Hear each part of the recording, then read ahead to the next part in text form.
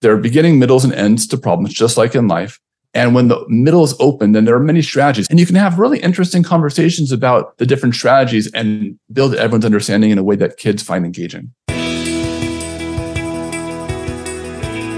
Hello, Montgomery County. My name is Brandon Langer, and I am the host of the OPL podcast from MCIU. Thank you for joining us in for season 3 of the OPL podcast. We're excited to kick off this season with Mr. Robert Kaplinsky, but I'm joined today by a wonderful colleague, Steph Schwab, and I'll let her introduce herself and a little bit about our special guest today and why we're able to have him on the podcast. So, Steph, I'll hand it over to you. Thanks, Brandon. Hi, everyone. Steph Schwab, STEM Program Administrator at Montgomery County Intermediate Unit. We're excited to have Robert joining us today to talk all things math and to talk about a session that he'll be doing with us in person in October at the IU. Robert is a math educator, author, and content creator, and we're excited to have him join us. And I'll let him tell you a little bit about himself before we get started.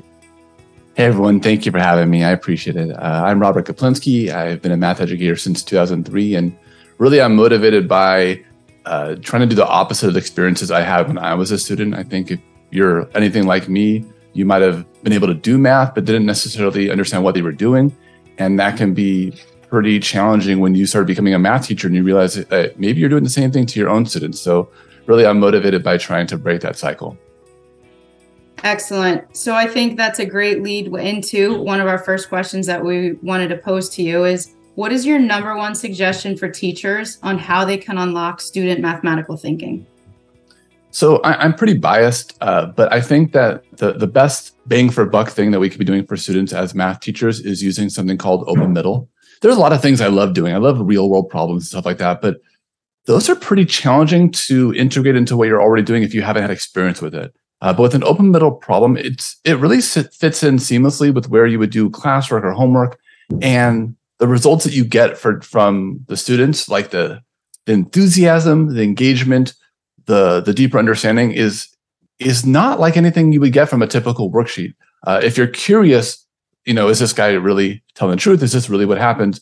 If you go on Twitter, if you're on social media, if you go onto Twitter and look at the hashtag #WhyOpenMiddle, WHY open middle, you see lots and lots of tweets of teachers from everything from early elementary all the way through calculus talking about how kids didn't want to go to recess, or kids were asking for more, or kids were disappointed when it stopped, or kids keep asking for these kinds of problems. Like, I don't remember that happening a lot when I was a student. I don't honestly remember that happening a lot when I was teaching. But since then, I've been using these problems. A lot of teachers have used these problems, and the gains that they get, the experience that they have been what I believe is like the single most important change that teachers can make. So when you talk about open middle, you are one of the co-founders of open middle type problems. Where did the idea to begin open middle come from? So it's a strategy that you say you've seen great success with, but kind of what is open middle and what can you expect from your students when they're working through those types of problems? Sure. So the idea of open middle I had first heard of it watching Dan Meyer give a presentation on how to make math more like video games.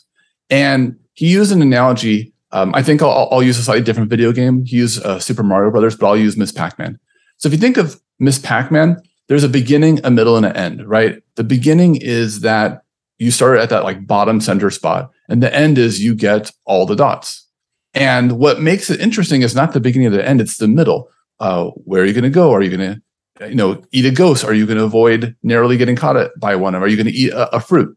And I think that what's important to realize is a lot of times we say as teachers, I love open-ended problems, but I think it's actually a misnomer. A lot of times what we really like is a problem that ends with every kid having the same answer, but lots of beautiful strategies for how they solved it. In that case, it's not an open-ended problem. It's a closed-ended problem. Everyone had the same answer. And most problems are closed beginning. You all have the same problem to start with. What's really interesting then is when it has the same answer and you start with the same problem, but there are many strategies to solve it, then the middle is open. And, it's the same with, say, like reality TV. If you watched Amazing Race, it's the same thing every single season. It starts with lots of contestants. It ends with one wins. What's open is the middle. You want to see what happens along the way. And that formula works really well in mathematics as well. So I'll give you an example of like an open middle problem. Imagine a fraction where it has a 2-digit denominator and a 2-digit numerator. And instead of the digits, you've got a box there. So you've got 2 boxes on the top and 2 boxes on the bottom. Now you can pick digits, between 1 and 9 to fill those boxes. There are only 4 boxes, so you're only going to use 4 of the digits. And the goal is to make a fraction that's as close to 1 as possible. So maybe you pick 1 and 2 for the numerator and 3 and 4 for the denominator. Now you've made 12 over 34. Is that the closest you can make of a fraction to get to 1? What would you, if it isn't, then what would you do to change it? And what I think is really interesting to think about is it's got a very low floor. Like any 4 digits, literally any 4 digits between 1 and 9, you can put in there and you have something. You're in the game. But the ceiling's high, like trying to get that best fraction. Like, can you even get 1? What would it take to get 1? If you can't get 1, what's the closest you could get? So it's got a very high ceiling as well, which is, it's not usually, sometimes you think you either make this accessible for all, and now some people are not challenged, or you make it really challenging and some people don't have an entry point. But the problem like this, I think you can see that it actually hits both. And you can crush. Oftentimes, one of the things you hear is parents are like, my kid's bored in your class, we need to skip them to the next grade level. But the reality is you can absolutely crush kids with grade level standards. If I'm being real, I've made problems that I have no idea how to solve. And there's things I should be able to solve. And it's really humbling when you start to realize that there are gaps in our own understanding. And if we have gaps, I can promise you your kids have gaps too.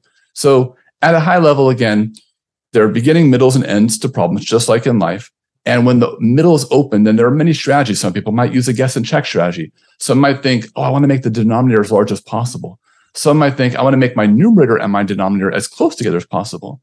And you can have really interesting conversations about the different strategies and build everyone's understanding in a way that kids find engaging.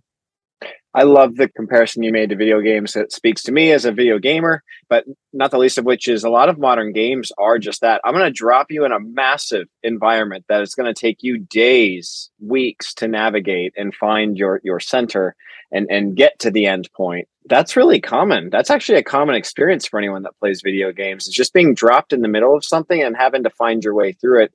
And I love that comparison into that type of problem, because that then becomes more familiar to some, even though it seems more broad. Yeah, and I think that that's a really interesting way of thinking about it, right? A metaphor I like to use is that I, as a teacher, see myself as a spotter with my students being the bench presser. And the spotter's job is not to lift the weight. The spotter is to give literally the least amount of help possible so that the bench presser can do the majority of the weight lifting. If the spotter helps too much, the spotter gets stronger, not the bench presser. And if the spotter does too little, the bench presser dies. So our goal then is to figure out what is that least amount of help so that it still feels doable, but maybe just outside of what you believe you could do. And I think a good video game and a good math problem share that similar quality where it's not telling you exactly what to do, but it's also not so overwhelming that you want to quit. And finding that just right spot is tricky, but very, very worthwhile. A lot of parallels to sports could be easily drawn too, Steph. I know you're a fellow coach, but why do we play the game? Because the middle is what is unknown, right? We know the clock's going to hit 0. We know there's 2 teams. Let's see who puts together the best path to put it forward. It's an interesting concept, Steph. This is the first time I'm hearing it, so I'm digesting. I think it's very cool. That's and great. It's not to say that just using boxes is the only way to do it, but right. We've definitely found that it doesn't have to be either or. Either we make it so challenging that some kids are lost, or we make it so accessible that some kids are bored. You can do both simultaneously, and a lot of other issues go away. Classroom management issues go away because kids are engaged. They want to do it. It's not my intention to say this is the most important change. It's not my intention to say it's the only change. I just think that it's got a really good ratio of benefits compared to the amount of energy it takes to make this practice happen in your classroom.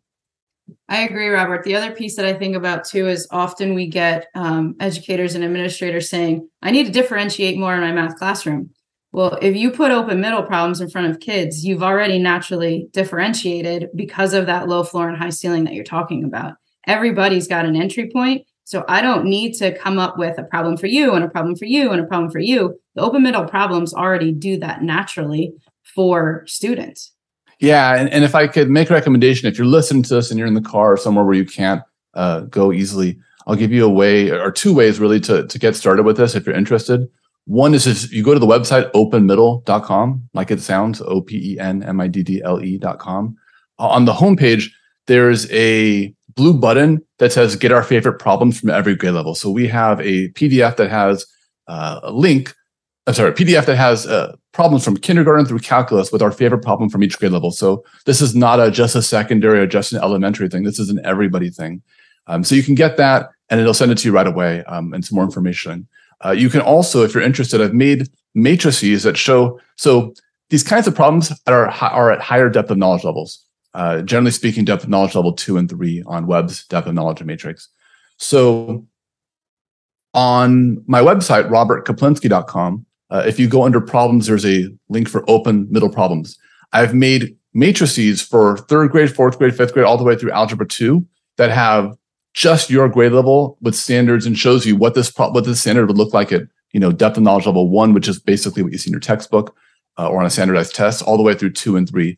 I've also got broader ones that are like just elementary that has K2 in the front and 3-5 in the back, and secondary that's middle school in the front and high school in the back. But if you're wondering what this looks like, those are 2 options to kind of see what it looks like for you. One of the other areas that we see often when we see your work is the observe me movement that you've talked about often. If you could share a little bit about that and where your thinking behind that came from as well. Yeah, in some ways, the whole observe me movement is preposterous. Like the fact that we need it or that people care about it is why it exists. And here's what I mean. Like when you were a student teacher, you were required to observe other teachers. And I'm sure in those moments, you saw things that were like, this is amazing. I can't wait to do it. And also, I don't know why the heck that teacher thinks that strategy is going to work. I'm never going to do anything like that. And these experiences helped you kind of mold yourself into who you wanted to be and who you did not want to be. And then somehow we just sort of stopped doing that entirely. We don't observe other teachers. Other teachers don't observe you. If they do observe you, it's closer to being some sort of penalty, like you are getting observed and we're going to see if you should continue to become a teacher, or some sort of negative. Being observed is not associated with anything positive in general. So the whole observe me movement came from this realization that someone had posted a sign saying, please come and observe me. And they listed a couple things that they want feedback on. And from that, someone shared that in a tweet and it went viral. And it shocked me in the sense that something so basic as, hey, could you give me feedback if you're around, would be so revolutionary for education. And simultaneously, everyone gets that this is revolutionary and that it should not be revolutionary. And so seeing this, I sort of kind of formalized this. I came up with a hashtag observe me. I asked people to come up with 2 to 3 things that they would like people to give them feedback on, and then to post it on their wall, outside their classroom, so people would know what to do. To give you an example, I, as a secondary math teacher specialist for Downey Unified School District in Southern California, had some of the best experiences. And here's what I mean. We did a lot of lesson study. I don't know, it got to be somewhere like 75 days of lesson study. And in that, I probably grew more from those experiences than anything else I've had in my career, because I was literally getting paid to either observe other great teachers teach or create lessons with other teachers and then try them out and see what went well, what didn't, and then revise that process. And I learned so much from it. And I was like, how do other teachers not get these opportunities? And so I thought that by doing that, you'd have this benefit. It's been interesting. Sometimes people will say, I want feedback on student engagement. And then even just, what the hell does student engagement mean? Does that mean everyone sitting with their hands clasped and looking forward? Does that mean everyone talking? Does that mean, and then the evolution of how do you ask for feedback? For example, some people will say, I want feedback on student engagement. And then the next evolution is, am I doing a good job with student engagement? Well, when you craft a question like that, no one ever says no. It's always yes, but also yes as feedback is perfectly unhelpful. And then crafting the question into a growth mindset with a how can I do a better job with student engagement? So it's actively requesting feedback that you can get that is useful. And so just, thinking about all the different complexities in there, when you're always being observed and it's never anything you want, you're not used to asking for constructive criticism. So just that whole experience has been really validating. I will say that it went way more viral than I expected. It started, I think, in 2016, and lots of subjects, lots of countries, lots of grade levels. I think I'll summarize it, conclude it by saying the smartest people are the people you're working with, and you can learn more from just observing them than you can from a lot of PD. but we don't really make time for that. I mean, there's logistical nightmares. I get that you might need someone to cover you or think you all teach math at the same time or something like that. But these are things that I think are worth fighting for. And maybe as we're slowly coming out of pandemic places and things have been going on, we can get back to some of that more in person, and maybe we can revitalize that hashtag a little bit as well in our region. I think some of it too is that power of seeing what others are even asking about is informative for you as well. But like, maybe I didn't even think about that in my classroom with my students, and I should pay attention to that a little bit as well in what I'm doing. Yeah, I mean, the way I want you to think about it is this. I think observe me often, or being observed often seems scary, but like, if you're a secondary teacher, this will make a little more sense as an example, but like every time you teach your first period lesson, it's crap. Like you tried your best, but it's just not that great. By the second, third, fourth, fifth time, what do you expect? If you do it 5 times, it's going to get better by the 5th time. Now, imagine if you could have microphones and cameras all over the room. You would collect so much better information about what's going on and make improvements even faster. So the observation is that, I mean, if you could have another human in the room collecting information on the thing you cared about, you would improve that much quicker. And that's really what Observe Me is about. Maybe you start with someone that is like a close friend and you really trust this person. It definitely doesn't work with someone in your room that you don't trust or that you think will tell everyone all your, biggest fears. But if you find the right person, they're literally giving you information that you requested to help you become the teacher you want to be, and that's invaluable. Totally agree. Yeah. And I think a proof of accelerated example in what you just said about collecting different points of view is how quickly districts had to pivot to online learning, virtual learning, distance learning. We invited a bunch of parents, kids, and people that we regularly don't have in our classrooms, we're there every day. And you saw, while it wasn't home for a lot of teachers, I can say at what I saw as an online learning specialist in our field, you saw rapid acceleration and improvement over a short period of time in practice. And a lot of that was due to feedback on what you're saying, the district hearing, putting it into actual steps and making it better. Also saw this awesome collaborative nature amongst teachers to put heads together, to really come together and contribute to one another's environment. So not everyone had to lift on their own. And if there's anything post-pandemic that I hope we take with us, it's that.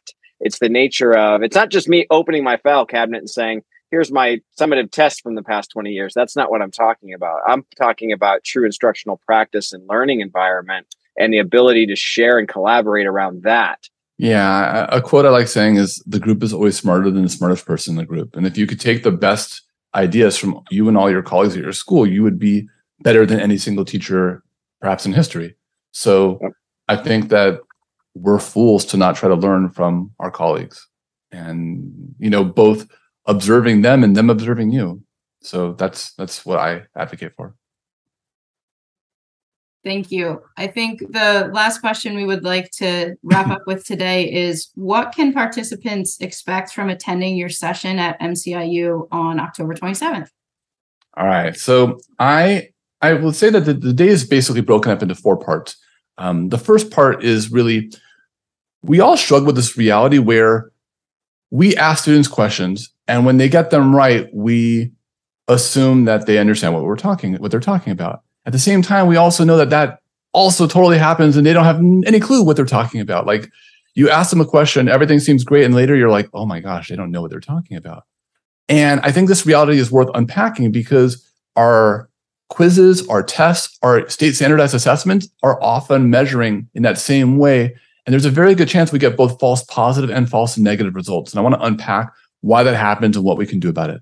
I think also, as teachers, we find situations where we teach students something and then we check back in a month later, it's like they have no recollection of ever learning that. At the same time, if you think about urban legends, you hear this urban legend that is not true once, and in some shape or form you remember for ages. And the question I have then is, what can we learn about why urban legends are so memorable that we can use to apply to make what we teach in mathematics memorable as well?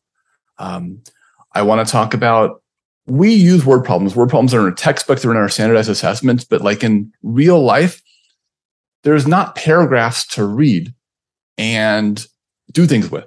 we have context, we have real world, but not like literally sentences to read. So I wonder if we should reconsider using word problems and what we should be doing instead. And I've got some ideas to kind of help you see more of maybe think of like a chiropractic adjustment. You knew that word problems are not exactly what you want to be using, but you weren't sure how to get it to where you want it to be. And I think I'll share something that will help you there. And finally, spoilers has to do with open middle, but oftentimes we think that we either have to choose between making math accessible or challenging, and there's not really clear paths on how to do both. And so we'll go deeply into that. And something new, Steph, I cannot wait to try with your teachers. I've only done it a couple times now, is I went into classrooms and recorded video using my 360 camera with a 360 microphone. So I literally put it there. And normally when you observe teachers or observe a classroom, you only see what's in front of you and that's it. Or maybe the camera moves around. This camera, literally you can see up, down, left, right. You can see the ceiling or the floor. You can see literally whatever you want to see. You can look at whatever you want to look at. And so I've got classroom footage of people doing this kind of mathematics that you can interact with however you want to interact with. And it's been getting some pretty rave reviews so far. So I'm looking forward to trying that out with your teachers as well. Excellent. That sounds really powerful. Not only that part, but the entire day. We always enjoy when we can spend a day with someone who spends much of their life in the math world and figuring out what will work best with students in the classroom and getting them to be the problem solvers and problem finders and problem thinkers that we want them to be. So we're excited for you to join us in the end of October and have participants in the room to have rich discussion with as well. I really cannot wait. I love this stuff, and it's thrilling that this is the career I have. Well, Robert, thank you again for joining Steph and I in this conversation for our podcast to kick off the season. I'll be dropping in, no doubt, to kind of hear more about what your work entails, and can't wait to see what you do with our teachers. For anybody that this may be your first OPL podcast, we have a whole history. As you said, this is season 3, so there's a whole history of podcasts for you to listen in on the great consultants and guest speakers like Robert that come and join us for these sessions. We are also relaunching a fresh version of the MCIU Learning Network this fall that should be launching any day now, which is learn.mciu.org. We'll no doubt have this offering and other information and examples tied to it, and this podcast hosted on that site. So we hope you'll follow us there as well as on social media. Thank you, Steph. Thank you, Robert. And thank you to everybody for listening. We'll see you on the next podcast.